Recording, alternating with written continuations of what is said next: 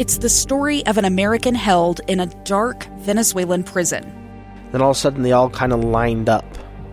They pointed their guns at me. And this is the point where I thought, I'm going to die today. I'm Becky Bruce. I spent a year working on Hope in Darkness, which now has more than 2 million downloads. Find it on kslpodcast.com or wherever you listen to podcasts. The Greenhouse Show on KSL News Radio. Good morning. Thank you for joining us for the KSL Greenhouse. Maria Chaleos, Ton Bettis with you, taking your calls at 801-575-8255. You can also text us at 57500. Next listener, Ton, says they have 4 very large tomatillo plants, blossoms, but nothing matured into tomatillos. What do you think happened? Planted too late? I think that the heat is getting them, and be patient, and you'll probably get some. Okay. Gary is on the line in Layton. Good morning, Gary. What was your question?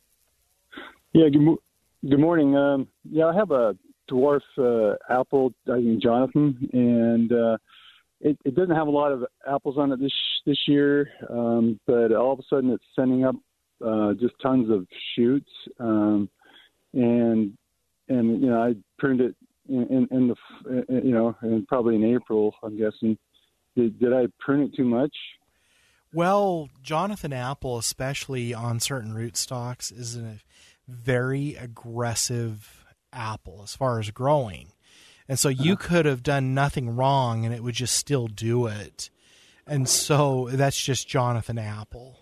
My father-in-law has a large orchard, and the Jonathan apple tree is mature in his orchard, and it can take me 2 to 3 hours to prune that tree. And then all the other trees I can do 6 or 7 in 2 to 3 hours. And so it's just one of those trees that is just super aggressive, lots of water sprouts. You can take a lot of the water sprouts out in late June or early July when they're less than 6 inches long. You don't want to do all of them, but you can take a lot of those out earlier in the summer, so it's easier to deal with than the next February when you're supposed to prune. Okay. Thank you. All right. Thank you so much for your call today. Next listener, Ton, says they think that their lawn has fusarium wilt in it in some areas. What would be the best treatment for it? Well, I'm not really willing to say, you have fusarium. They really need to send a sample up to the USU Pest Lab to let them determine, or at least see if they can determine what it is causing the problem. A lot of times we think we have fusarium or summer patch or whatever, and it's lawn grubs or it's drought stress, and we spend a lot of money on fungicides or pesticides that we didn't need to spend. And so for the $10 or $15 it costs, that is the first thing I would do, and let them get a diagnosis back to you with some recommendations. All right. Sarah is on the line in Sandy. Good morning, Sarah. What was your question? Sarah, are you there? Yes. Go ahead. What was your question? Hello? Good morning. Good morning. Sorry. I have this lovely peach tree that is full of peaches, and the peaches are getting ripe, but they're not bigger than maybe $50. Can you tell me how I can get them to grow bigger? There's a few things. Is your peach tree in your lawn or separated and on its own irrigation? It's on my lawn sprinkling system. Okay. With drought restrictions from the last several years and just the heat we've had this year, it probably needs to have some supplemental water a couple of times a month. So even though your sprinklers are doing the job, do the leaves and everything look healthy, by the way? Yeah, they do. Okay. So what I would go ahead. Healthy. So the tree looks healthy. Okay, so I would probably just every 2 to 3 weeks take a hose and sprinkler out, run it for an extra half hour to 45 minutes under the tree to drive water deeper. So that's one thing. And the second thing is that the earlier the peach, the smaller they have a tendency to be. And I suspect you probably have an early red haven or a red haven with it ripening now, but I would consider thinning the peach so that you have one fruit for every 6 inches of branch, sometime in late May to early June, once danger of frost is mostly gone. So thin those out. Go ahead. Is it too late to thin them out now? It is. They're not going to get any benefit. And then the other thing I would do is sometime in mid-March, just get some lawn fertilizer, not a weed and feed, but just standard lawn fertilizer, and put it in your whirligig, like the broadcast spreader. I don't know if you have or just however you'd want to do it, and do a fertilization under the tree in mid-March. Okay. So that you can get the maximum amount of nutrients. But when we have really hot, dry weather, the small fruit is quite common. Okay. Okay, one other question. Are you pretty sure that it's not an apricot? Yes, I'm sure, because I've had off of it. This is the first year I've had this problem. Okay. And it's probably the hot July. Okay. All right. All right, Sarah. Thanks for your call this morning. Getting a lot of questions about peach trees today, Ton. That takes us to our next caller, who is Kim in Mill Creek. Good morning, Kim. What was your question? You there? Yes, go right ahead. How you doing? Great, thanks. Well, I've got a couple peach trees that have gotten a disease that the nurseries are calling it a canker. And I'm just wondering, the trees are not happy campers at all. Quite a bit of dieback. I'm just wondering if the fruit will still be okay. It'll be absolutely fine. There's nothing. Okay. The fungus that causes it is called Cytospora. And especially peaches through Salt Lake, Davis, Weber counties have been heavily hit, but even other areas. And unfortunately, the only way to get it out of the tree is to cut it out, but then you cut off a lot of conductive tissue. So if it's very severe, I might consider getting a new peach if you can find one, or in the spring, and planting it. And one thing you can do to prevent Cytospora is to paint the trunk every October with water-based latex paint diluted 1-to-1 with water. And so what that will do is keep the sun from damaging the trunk and create fewer openings for that Cytospora to get into the tree. And you can paint the lower limbs too. Interesting. Thank you. All right. Thanks for your call this morning. Next listener, Ton, is asking if there is a good tree that can grow in a large pot. They're buying a home with a master bedroom with windows that are on the west side, but outside the window there's only concrete. And this person says I understand this person completely. They really emotionally need to see leaves outside their windows. So they're wondering if you have any thoughts on what kind of a tree they could plant in a big pot. A standard shade tree is out of the question, and even a lot of what we consider smaller ornamental trees, they would need to do something like a grafted single stem rose of Sharon, or something similar to that that's really a bush, but it's just been trimmed up and grafted into tree form. And then that would need to go into a shed or an unheated garage in the winter and watered periodically so that it doesn't winter kill. So they need something small enough they can get on a dolly or get a hand truck under it to move it.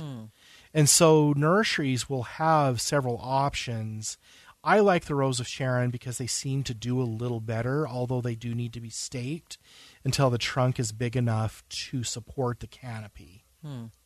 It's a tough one, especially on the west side, too. It is, and the Rose of Sharon would tolerate the heat fine, and they would get flowers out of it, but 5 to 6 years down the road, it'd be probably 8 to 10 feet, and they'd need to, in the spring, probably mid-March, prune it quite heavily to keep it in check. But that would be my best suggestion. How big a pot would they need, though? That would eventually need a pot with a volume of 15 to 20 gallons. You definitely need a dolly to haul yes, that to do. the shed. You do. Okay, we need to take a break. Number to call with your questions, 801-575-8255. Amy, you're up next when we come back. Number to text us, 57500. A gun in the face. Then all of a sudden they all kind of lined up. They pointed their guns at me. And this is the point where I thought, I'm going to die today. Started 2 years of horror for an American in Venezuela. They said, you need to give us your phone and get ready because you're coming with us. I'm Becky Bruce, and I spent a year researching and piecing together Josh and Tammy Holt's story about their ordeal in a notorious prison. That's when everything started to turn bad. We had another pound on the door. Boom, boom, boom. And there was the police once again. You can binge all of the episodes of Hope in Darkness on KSLPodcasts.com or wherever you get your podcasts.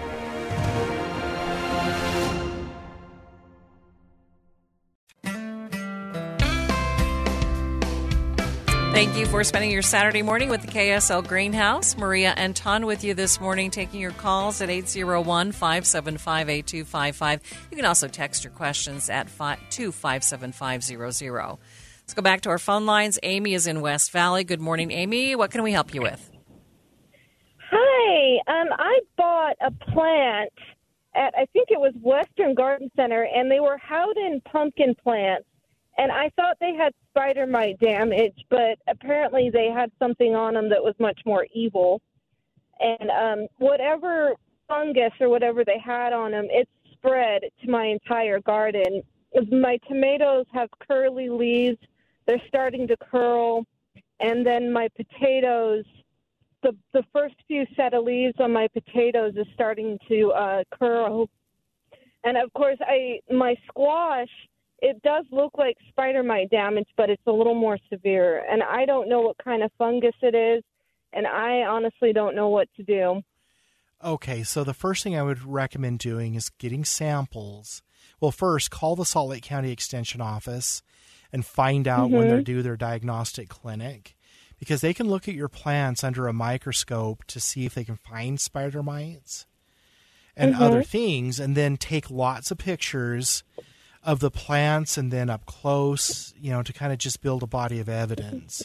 Because what I will say is that unless, and this is a soil disease, there are very few insect pests or diseases that attack the entire garden. Spider mites would be one of them, and maybe aphids and western flower thrips. And so those pumpkins could have had powdery mildew on them, but you may be seeing just, when you gamble, sometimes you lose everything, and this could be the year that all the evil stars aligned correctly and your garden's going down. And it wasn't the squash that caused it, and they have their problems, but what's hitting the tomatoes wasn't caused by the squash. And so what I would do is take those samples into the Salt Lake County office when they do their clinic and talk to them and their master gardeners. And then, especially on the tomatoes, I'll have you look up a disease called curly top. And look it up and see if it matches, because that causes a lot of leaf curling. Another thing to look at would be 2,4-D damage, is 2,4-D. And see if anything matches there, because that could cause a lot of damage in your garden if you got some drift.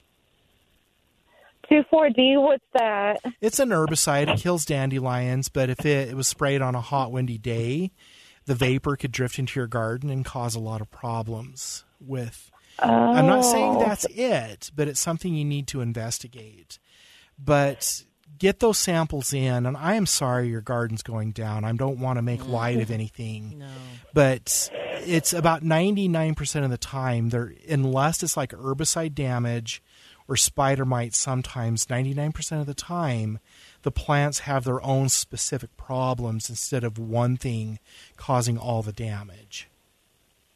And when did you say the diagnostic clinic was? How would I get in touch with them? Unfortunately, that's not my county, but what you would do is Google or do an internet search of USU Extension Salt Lake County, and they will have a horticulturist and a reception desk that you can call, and just call and ask them, when is your diagnostic clinic? Okay. All right, thank you. All right, welcome. Amy, thanks for your call this morning. Next listener, Ton, says, is liquid aeration effective? They have clay soil in Harriman, and they had this liquid aeration this year. Now their grass has yellowing light green spots, and they're wondering if it's because the grass can't take up the iron. It's probably not an iron issue. Liquid aeration is effective for several weeks at best, and then it is broken down by soil microorganisms, and it just decays, and you're back to where you started.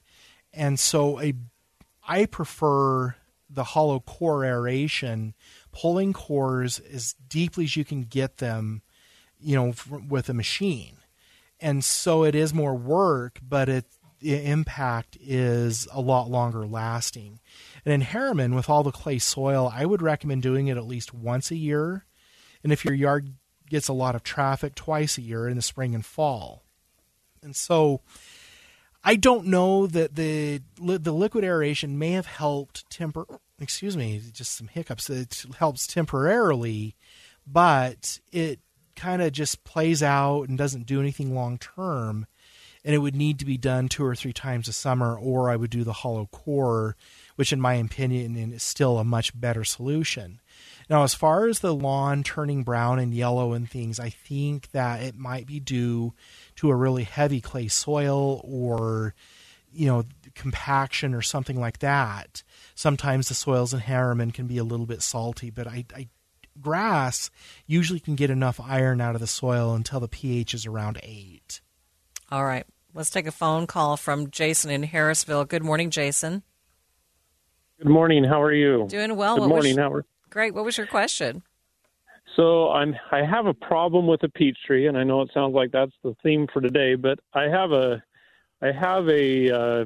actually had this happen to 2 peach trees. A couple years ago, I had a peach tree that had produced well for a few years, and it was in my lawn, and all of a sudden the leaves would start yellowing like they looked like it had an iron chlorosis. I'd try and treat for the iron chlorosis, and then the tree just stopped producing, and I could never get the tree to go well. So I decided, I'm just going to replace that tree. And I placed it in a garden area that does not have, so it has its own watering thing, but it's only a year and a half old, and it has the same symptoms. The leaves are yellow. You can see the green splines in them. A lot of the leaves have shriveled up and look like they're dying, and it hasn't produced. We may need to hold you through until the 10 o'clock over the news. So let's just start with this. But do the leaves, are they light green with darker green veins or yellow with lighter green veins? Yeah, they're pretty yellow with green veins. Okay. Have you had your soil tested? I have not. Okay. Sometimes the closer you get to the Great Salt Lake, the soil gets saltier. And Harrisville is getting, pretty far west. Are you on well water? No. Okay. It's Pine View irrigation. Okay, so your water's good. And if you're on a well, the shallow wells out there are quite salty. I'm just trying to eliminate the possibilities. And so what I would recommend doing is this spring getting some chelated iron, so like Miller Ferra Plus. Plus, you might need to do a liquid or maybe go over to Great Basin Turf. They carry a product with multiple micros in it, and getting those into the soil in mid to late March. Are we getting there, Maria? We are. Okay. Let's hold them through. Okay, Jason, we're just going to hang you on the line just for a few minutes here. Sorry about that. We're up against the top of the hour news. Folks, the number to call with your questions, 801-575-8255. And you can text us your questions, 57500. A stranger with a gun came upon 2 teens taking pictures under a rising full moon. But violence is only the beginning of this story. Sometimes I thought, there are no miracles. Yeah, there are, and this is a big one. I'm Amy Donaldson, and I've spent my career talking about how lives are undone by violence. The Letter is a podcast about how lives are remade. Follow The Letter at theletterpodcast.com or wherever you get your podcasts.